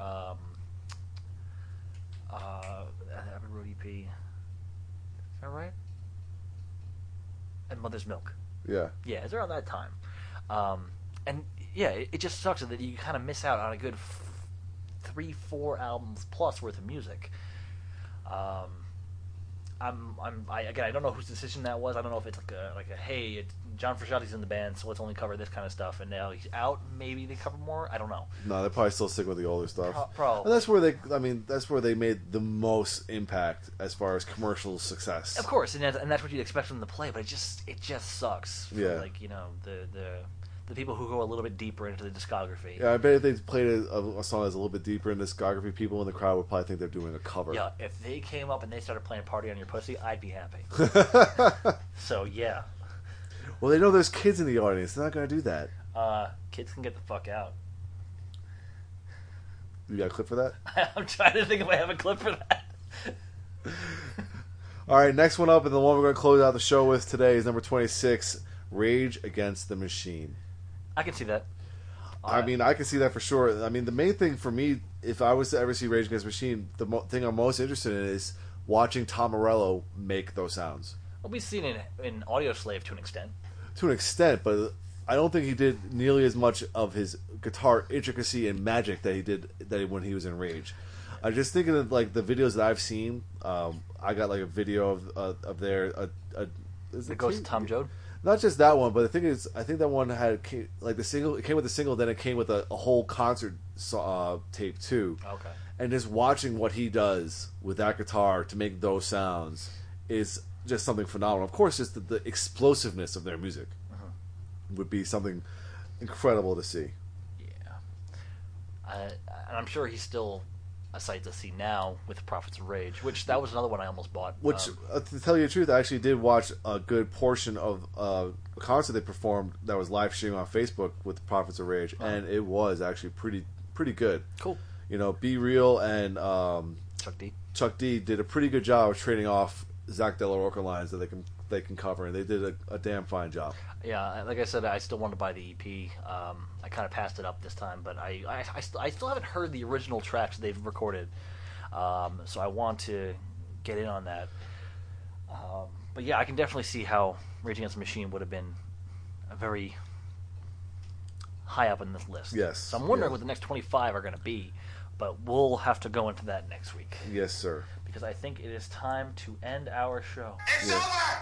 Time to get shit-faced! Let's get pissed and watch porn. Okay, so let me just see if I can find my clip here. I don't think I have the Warrior Needs Food Badly clip on here. Why? Well, I'll just fucking say it. I'm fucking starving. I know, right? And I have 10 pounds worth of chicken in my car right now that I need to eat. Well, I think my it's over time to get shit-faced thing is good enough.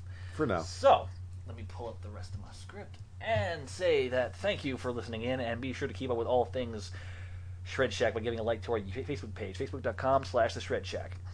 If you haven't already done so, be sure to subscribe to this podcast on iTunes. You can also follow the podcast on our Mixcloud page, mixcloud.com/The Shred Shack, where we also post up past episodes of the radio show. Speaking of that radio show, you can tune into Pat and Reese every Wednesday night from 7 to 9 p.m. Eastern Standard Time for 2 hours of heavy metal music and banter live on MyWCWP out of Brookville, New York. Their most recent show went up for replay on Mixcloud today. Go check it out. It's our Halloween theme one, so all sorts of spooky, scary. Oh, is that what the top 10 is? Oh, probably. I don't know. Yeah. I shouldn't say that because I spliced it into this episode earlier. Yes, yes, of course. Yes. Yes. More Pat and Reese's exploits can be found on the official Shred Shack YouTube page, youtube.com/The Shred Shack, where you can now find many of our top 3 videos, interviews, as well as joint projects and Pat's own album review series. Top 3 of September is set on the Texas side of things. We're just waiting for the New York side of things. That should be up by this coming Friday, the latest. That's because I wanted it out of my hands, and so I can move on to top 3 of October. You can also subscribe to my YouTube channel, youtube.com/AdamansTemplum, for similar content, as well as my video game Let's Play series Recreational Warfare, which boasts new episodes every Thursday right now. And we're going to have episode 9 of LEGO Lord of the Rings up this Thursday. Actually, on the other computer behind me is the editing. I've actually expanded my operation here, so I've got computers to edit like everything. So I don't have to worry about it. There's fucking 3 in here now. Yeah, well, it's over here now. I'm over here now. But actually, because this one's the one behind me that I'm recording Recreational Warfare on is Lindsay's old one, and I can keep that one offline and edit and render everything without affecting this one, which is my main computer. So I'm trying to keep things as fluid as possible and multitask, because I always prefer to keep things going and being done. But yeah, definitely expect that. I saw Pete tonight earlier before the podcast because obviously he's not here right now. But we talked a little bit more about doing games for Recreational Warfare, so that may happen in the near future as well. So yeah, I've got plans. Shit's going down, That's motherfucker. right. And for more up-to-the-minute news and updates from yours truly, you can follow my Twitter account at username Novus Redemptor. Alright, you can follow me on Instagram and Twitter at UpTheIron3314 for my adventures in fitness, nerd stuff, and this show. For fitness and nutrition coaching, check out my Facebook page, facebook.com/UpTheIron3314. And you can always just become my friend on Facebook, where my posts tend to be lead-ins to the next podcast. Specifically, a band that I just got acquainted with because of skateboard marketing. You should just check them out. They are fucking incredible. If you're a fan of Elvedi and those bands, like the pagan folk metal bands, these guys are from Russia and they're fucking incredible. Did you say the name of the band? I forgot the name of the band. Let me go find. Was it the one you posted up earlier? Yes. That's Arcona. Arcona, yes. Yes. Awesome stuff. Definitely in the contention for top 3 in November before the month even starts. Right on. Is that it? Yeah. Okay, I got a new clip actually for since we don't have the Warrior Needs Food Badly one. Here we go. This is Mr. Torque saying that I'm really hungry. Somebody bring me a sandwich. There you go. Yes. Until next time, I'm Dan Mack. And this is Chris Mack. And we are the Slimes.